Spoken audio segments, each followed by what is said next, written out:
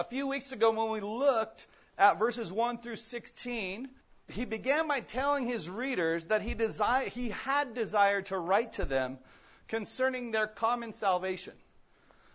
But instead, he had found it necessary to write to them to contend for the faith. Because false teachers had been creeping into the church unnoticed, and Jude was giving these believers the different characteristics of these false teachers so that the church would be able to recognize them when they saw them.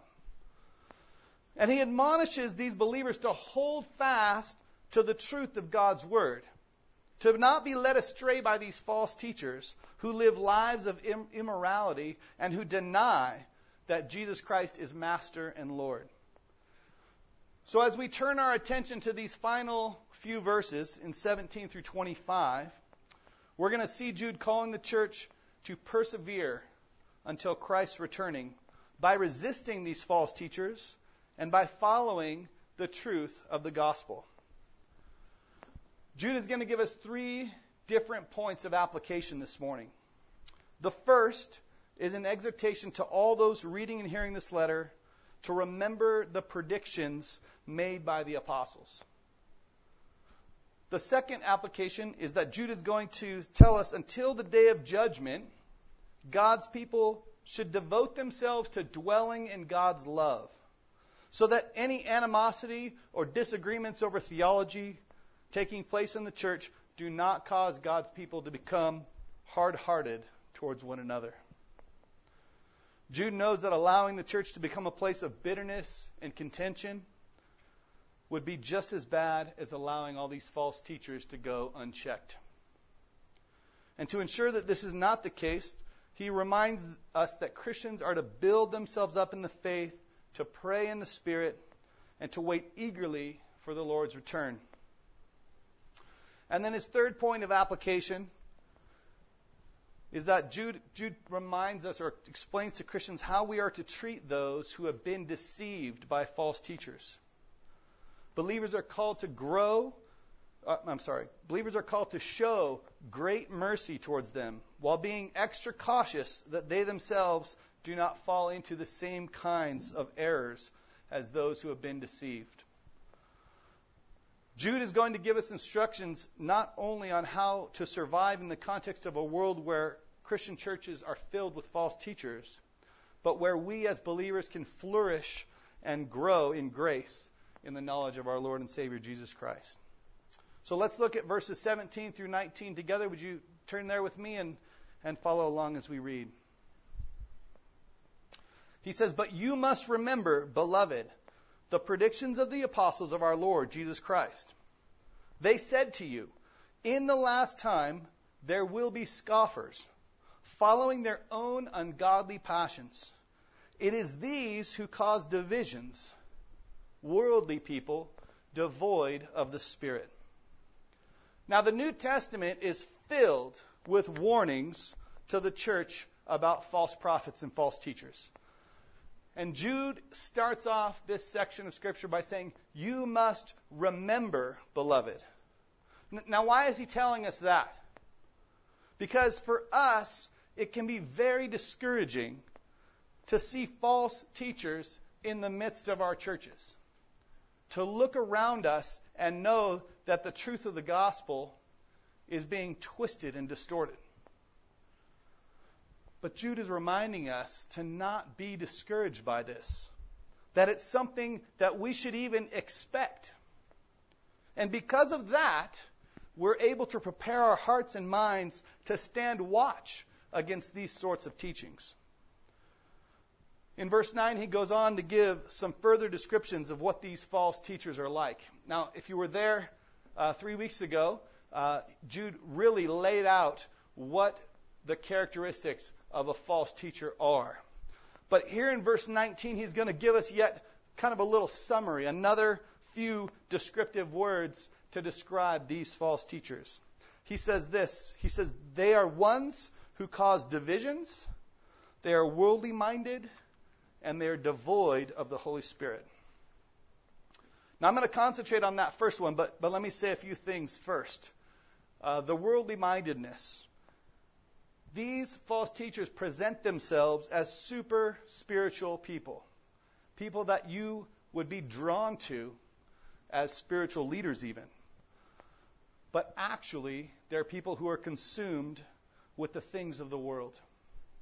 Many of the largest churches in America today are devoted to health and wealth teachings. The idea that God wants us to be healthy and wealthy, and He wants us to have the things of the world. There are churches that are going after that as hard as they can. And even though Paul tells us in Colossians 3:2 to set your mind on things above, not on the things of the earth, these churches deceive their followers by pointing them away from the truth of God's Word and to the things of the world, to things that are perishing. Now notice also that we're told that these false teachers are devoid of the Spirit. They don't have the true gift of the Holy Spirit. They claim to be filled with the Spirit, and yet Jude says that they're devoid of the Spirit. The fruit of the Spirit isn't apparent in their lives. They make much of their supposed gifts of the Holy Spirit, but the actual fruit that is supposed to come from that isn't there. And again, Jude reminds us in those first 17 verses that these people living lives of immorality and who are self-focused and self-indulgent aren't to be trusted as teachers of the gospel, because they're not pointing people to Christ and the truth of His Word. But notice especially this last thing. He says, they are the ones who cause division. Now I want to zero in on that because in every generation it seems like those who are seeking to be faithful to the Word of God, to hold fast to the biblical Christian doctrines that have been handed down over the generations, those are the people that are accused of being divisive by those who bring innovation and man-made opinion into the lives of the church. But the people who are bringing these innovations, they present themselves as winsome, as open-minded, seeking to liberate us from the narrow-mindedness of those who want to hold fast to the truth of God's Word. And I want you to note what Jude says. He says, it's not those who are holding fast to the truth that cause division. It's those who bring their own human-invented imaginations and opinions and attempt to put them on the church that are causing divisions. And that's important for us to know as well as we try to identify who these false teachers are. Those who stand on the truth of God's Word, who are pointing you to the gospel of Jesus, they're not the ones who are dividing the church. It is those who have departed from the truth and who are trying to bring in these new ideas that are dividers. And yet Jude is reminding us to not be surprised or discouraged by the presence of these false teachers. You don't have to turn on TV and see those teachers on there and throw up your hands and say, oh, well, the church is a mess. What do we do? We're not to forget what God's Word says, because this is exactly what Jesus told us would happen. So He's telling us, church, remember first the Word of God. Cling to the Word of God. Stand firm on the truth of the gospel. Let's look at verses 20 and 21.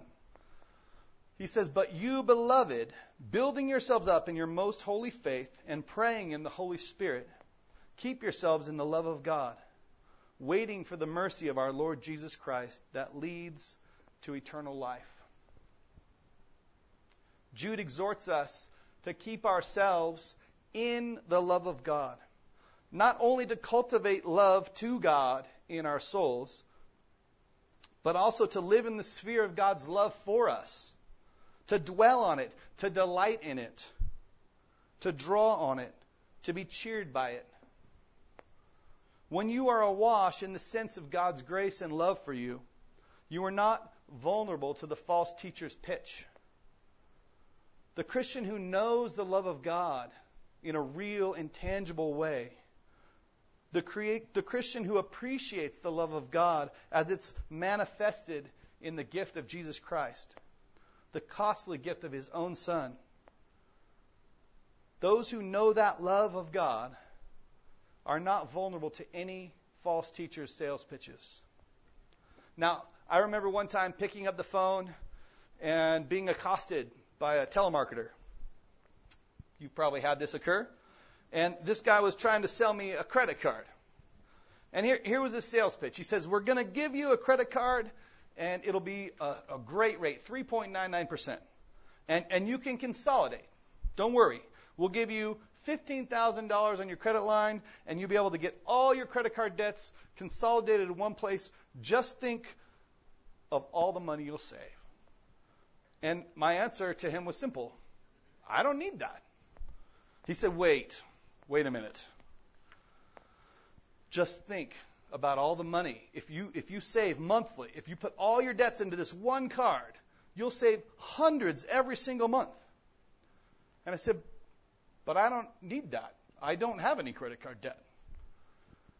And he didn't have anything else to say at that point, because his entire pitch was dependent upon me having debt that I needed to consolidate. And without that, he had nothing to offer me.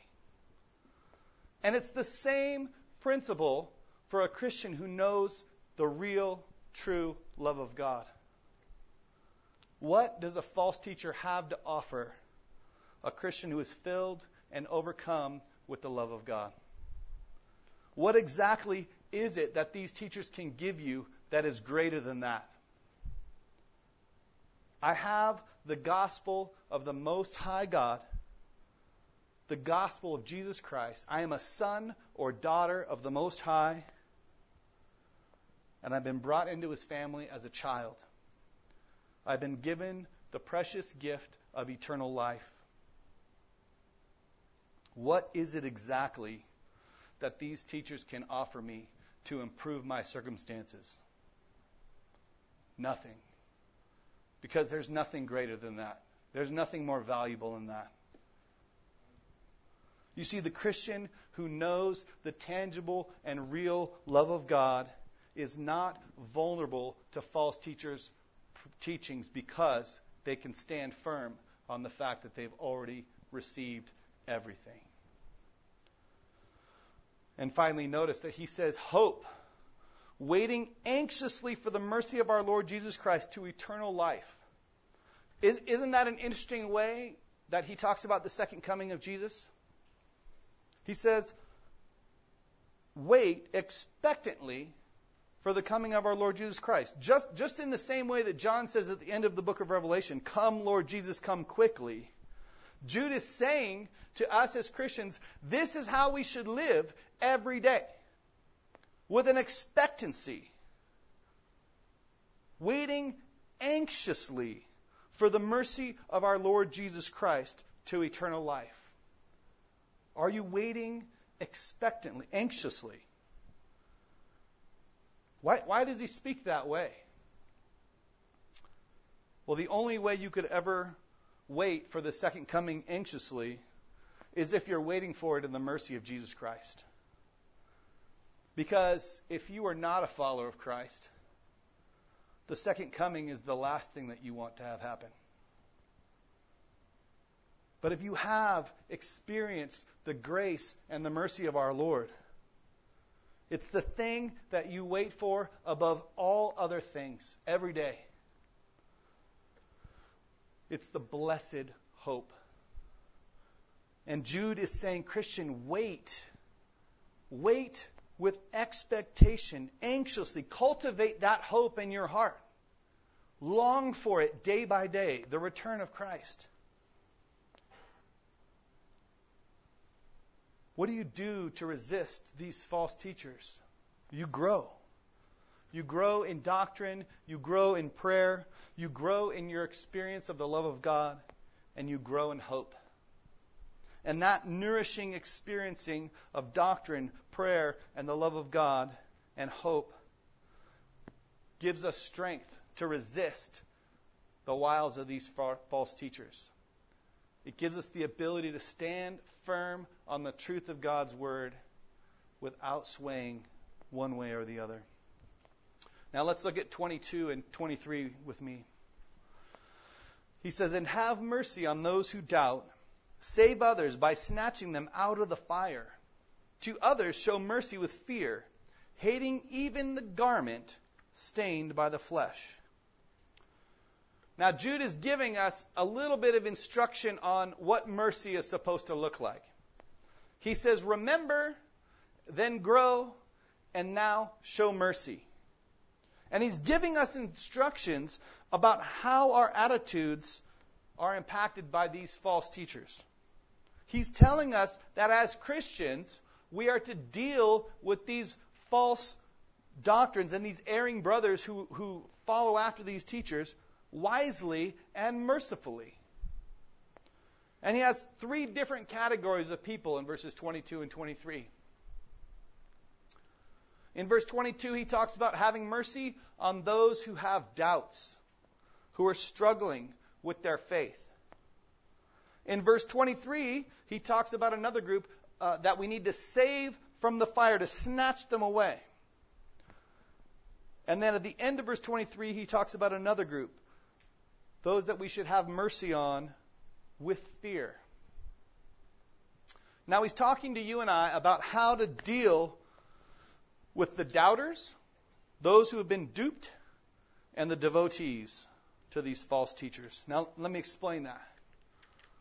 First, the doubters. That is, these are people who have been confused or confronted with false teachers and are kind of dancing with it a little bit. They haven't bought it hook, line, and sinker, but they've been confused by it. And this happens pretty often within the church. How are we to deal with one another when we have these doubts and struggles? Jude is reminding us that we're to deal with each other mercifully. Not to be harsh, but to deal with one another in mercy. Wisely, compassionately, and to have mercy on those who are doubting. To love them through that fear, that failure, that struggle, and to point them back to the truth of the gospel. Now what about the second group, the group that's been duped? Now, they've actually bought into the lies of these false teachers. They've bought into it, not even maybe realizing what they've bought. And they've been duped. And how is Jude telling us to deal with these people? He says, urgently and directly. Snatch them out of the fire. Save them. Pull them out of it. This group has already committed itself to these false teachings. They've been misled, and we need to deal with them urgently and directly. Save them by snatching them out of the fire. And then there's this third group, this one that you'd look at and you'd say, they're probably too far gone. They're so far into it that there's probably no turning back. And what does Jude say about this group? He says, have mercy on them with fear. They seem like they're gone, but we're still called to have pity on them and a godly fear. He's not calling us to associate with them. He says, hate even the garment polluted by the flesh. But there's still a call to mercy because of the great divine mercy that's been given to us through the Lord. You know, one of my absolute favorite scenes in the Lord of the Rings trilogy is one at the beginning of the first book. And there's this scene where Gandalf the wizard is talking with Frodo. And they're talking about Frodo's uncle Bilbo, who had not slain Gollum, one of the enemies in the story. And Frodo says to Gandalf, it's a pity Bilbo didn't kill him when he had the chance. And Gandalf responds, pity? It was pity that stayed Bilbo's hand. Many that live deserve death, and some that die deserve life. Can you give it to them, Frodo? Gandalf goes on to say, do not be too eager to deal out death and judgment. Even the very wise cannot see all ends. He concludes that dialogue by saying, the pity of Bilbo may rule the fate of many. And if you know the story, that's exactly what happens in the end. The mercy of Bilbo to that wretched creature Gollum ends up saving the day at the end of the story. And even though they couldn't see the end, that pity and that mercy for those that seem too far gone, God can do amazing things with that stuff. One of my favorite songs has a line. It says, you can't save someone from death, but you can love them while they're dying. You and I don't have any ability to save anyone. That job belongs to God alone. But we ought to respond to God's mercy by becoming loving and merciful ourselves. Jesus told us that blessed are the merciful, for they will be shown mercy. And one way for us to test our understanding of God's mercy is to look at your life and see how you treat other sinners. How do you respond when you encounter a homeless person or a drug addict or a drunk? Or maybe it's a coworker or a family member or maybe someone in the church. Usually our response to these people is impatience, unkindness, anger, disagreement. We want to prove to them that they are wrong and we are right. And we wonder why they just can't get their act together and figure things out like we have. And really that attitude is nothing but pride. Well, certainly God holds sinners responsible for their sins. But He also reaches out to them in mercy and extends the hand of grace to them in their times of need. If you really understand the doctrine of God's sovereign mercy, you will not be judgmental or proud. Instead, you will be a messenger of God's mercy. You will be an advocate for His love. And you will patiently walk through the fire to bring others to the truth. Now let's look at verses 24 and 25.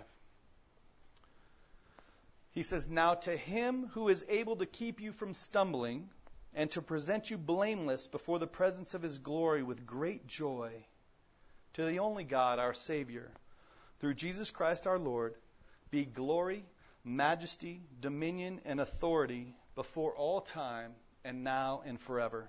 Amen. Now I want you to pause and appreciate this title of God for just a few moments. Jude calls God Him who is able. It's a reminder of the sheer power of our God. You remember Paul's words in Romans 16. He says, now to Him who is able to establish you according to my gospel and the preaching of Jesus Christ. That's who our God is. He is the one who is able.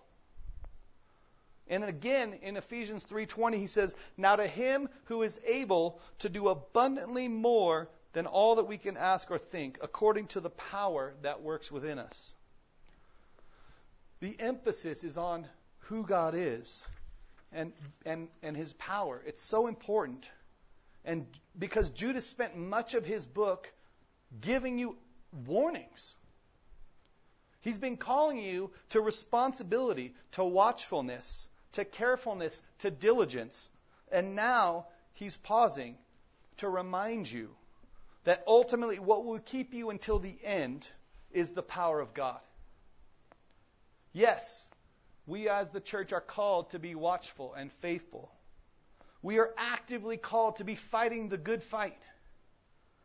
But in the end, what is it that keeps us from stumbling? Him who is able. God and God alone is our hope and refuge. And what does He keep us from? He is able to keep you from stumbling. That phrase ascribes to God's power our perseverance in the faith. It places our assurance firmly in God's mighty grasp, in His ability alone. And Jude is telling us we live in a world filled with false teachings, and that teaching is designed to cause you to stumble, to fall away, to point you away from Jesus Christ. And Jude is reminding us that it is God who can keep us from stumbling. When we look at our own track record, when we look back on our sinful life, and we remember one sin and fault after another, how can we possibly stand before the Lord? Did you pick that up? That we will stand before the Lord, that God will help us to stand. And yet the psalmist asks us in Psalm 24, he said, "Who may ascend into the hill of the Lord? And who may stand in His holy place? He who has clean hands and a pure heart, who has not lifted up his soul to falsehood and has not sworn deceitfully." When we look at our own lives, our hearts ache at the impurity and the corruption of these sinful bodies. And yet Jude is giving us this promise that God will make you stand in the presence of His glory. Stand. Not groveling, not falling down on your face, but standing before the holy God Himself. That has yet to happen in the history of the world. Isaiah, Ezekiel, they go before the Lord, and what do? They cover themselves. They fall on their face in fear and trembling. It's all that they can do to hide themselves from the glory. And yet, Jude is telling us that the work of Jesus Christ in our lives helps us to stand before God's judgment, because He gave us His righteousness, so we stand blameless in the face of God. I can't even really picture what that will be like. Can you? Standing face to face with the holy God of the universe? I mean, we can only really imagine fear and trembling at perfect holiness. And yet, because of this righteousness of Christ imparted to us, we don't stand before the Lord that way. We stand before Him in righteousness. That is an unbelievable thought.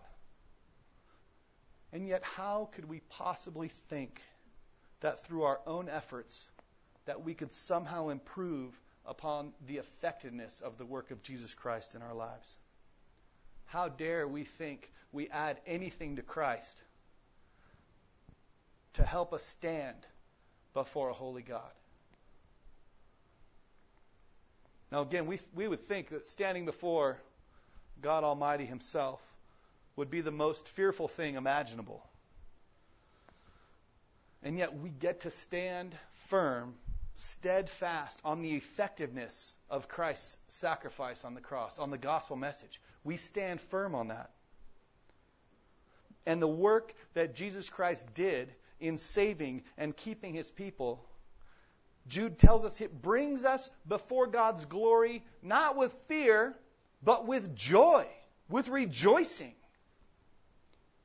We get to stand face to face with a holy God and rejoice. Not be destroyed. Not be cast out. But to stand face to face with our Maker. The glory of the Lord's work in our lives means that it doesn't just end here with what He's done for us here and now. There is a future glory that is greater than anything that He has shown us yet. Jude is talking about our glorification, about this great day of judgment that will come. And he's saying, on that day, every one of us will stand before the Lord. Not on our own efforts, not on our own merits, not even because of our own lovableness, but instead because of God's power working in and through our lives, through Jesus Christ, His Son. He is able to make you stand in the presence of His glory, both blameless and righteous, and with great joy. If you think that you're going to stand before God on the last day because of your own faithfulness, you got another thing coming. Jude says we stand before Him on the last day not because of anything of value in us, not even because of anything that God has done in and through us, but because of what God has done for us through the person and work of Jesus Christ. Now let's look closely at these first few words of verse 25. He says, "To the only God, our Savior." Jude is reminding us of two things here. That God is the only God. That there is only one God. There is no other God except Him. And if you came through those doors this morning, chances are that you believe that there is one God. And you came here hopefully to worship Him. But the challenge is for us to then leave this place and live in that same way. Do we worship the one true God only? Or do we worship our job, our family, our friends, our power or authority, or sex or money? Jude is telling us to worship the one true God. And it's interesting because he doesn't just call Him the only God. He calls God the Father our Savior. Jude is reminding us that God the Father is our Savior. Now, that sounds a little strange. But in the New Testament, Jesus Christ is referred to as our Savior probably 15 or 16 times. But also, in the New Testament, they refer to God the Father as our Savior 7 or 8 times. And that's one of those times here in Jude. He's reminding us that the Father is the source of our salvation. Do you remember what John says in verse 3:16? He says it's the Father who sends the Son into the world. God so loved the world that He gave His own Son. So Jude's focus is that the love of God the Father brings us that salvation of Jesus Christ. We must look to God the Father for our salvation and trust that as He sent Christ for us, that sacrifice is all we need. We need to pause and ask ourselves in this moment, are we truly trusting in Jesus Christ as our only Savior? Do we come to God the Father in Jesus' name? Because there is no other name in heaven or on earth by which you may be saved. There is only Jesus. And we must trust in Jesus alone for our salvation. And that means believing in who He is and who He claims to be in the Bible and trusting in Him completely for the forgiveness of our sins alone. Now, at the very end of verse 25, you see Jude giving this beautiful doxology of praise. And he gives it to the Lord because He is worthy. He says this, he says, "To Him be glory, majesty, dominion, and authority before all time, and now and forever. Amen." Jude is praising God for His inherent worthiness to be praised. When we praise God, we're not giving Him something that He doesn't already have. We are simply acknowledging something about Him that already is true. Let me say that again. When we praise God, we are not giving Him something that He doesn't already have. We are simply acknowledging something about Him that He already is. We are ascribing to Him the glory that is due His name. We're not giving Him glory. We simply praise Him for His inherent worthiness. And glory refers to God's weightiness, His splendor, His majesty. And our primary goal as His children is to declare that glory. Jude also mentions God's majesty, His kingly status.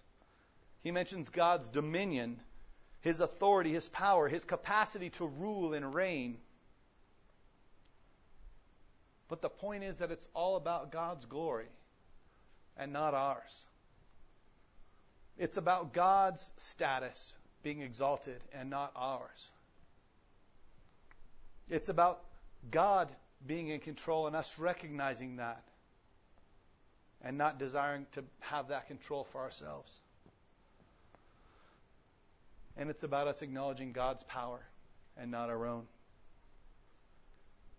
And that truth reminds me of two other truths I want to close with today. And that is simply this, that first, the Bible is simply, first and foremost, a book about God. We should read it because we want to know God. Not because we are looking for practical advice on how to live or how to make our lives better or in order to get the things that we want. We should read it because we want to know our Creator, the one true God. And secondly, Jude reminds us that life itself is about God's glory. And everything else should be submissive to that. Which is a call for our lives to glorify the Lord in every way. To bring Him glory and to rearrange our personal priorities to do so. Hard things and evil things happening in this world are not the big problem. Sin has been around for a while, and it's not the biggest problem. God not getting the glory due His name is our biggest problem. And that, for us as believers, should burn close to our hearts, to the core of our being. Our desire, day in and day out, should be to see that the Lord gets the glory due His name. He is already completely glorious. It's an opportunity for us as His children to simply say, yes, Lord, you are. And I want to tell you something. That when you begin to burn for a desire for God to be glorified, and for your own circumstances and situations to become displaced and decentralized, what you're going to find is that your concern for His glory means that not only your needs are met, but as you live for His glory, that He becomes the one from whom all blessings flow. Amen? Amen. Let's pray, church. Well, Lord Jesus, Heavenly Father, Holy Spirit, we thank You that You are a good and faithful God. Lord, that as these false teachers wander through our midst, sometimes we recognize them, and Lord, sometimes we don't. And yet You are faithful to us all the more. Lord, and we truly want to be a people who are merciful and loving with one another, that we're patient with one another. As we walk this journey, as we try to figure this stuff out, that we don't pridefully cast down others, but we bring them along with us in grace and in love and in mercy. Help us, Lord, to do that for the sake of Your glory, for the unity of Your church. Not for our own devices, not so that we could be proven right, but, Lord, so that You would get all the glory. Lord, You are worthy. You are good. And You are our God. And what can we say but we love You? We want to praise You. Help our straying hearts as they wander after the things of this world. May we learn to cast those things aside, to seek after your name, to seek first your kingdom and your glory. We love you, Lord. We thank you for the mercy that you've given to each one of our lives. And it's in Christ's precious name we say, amen.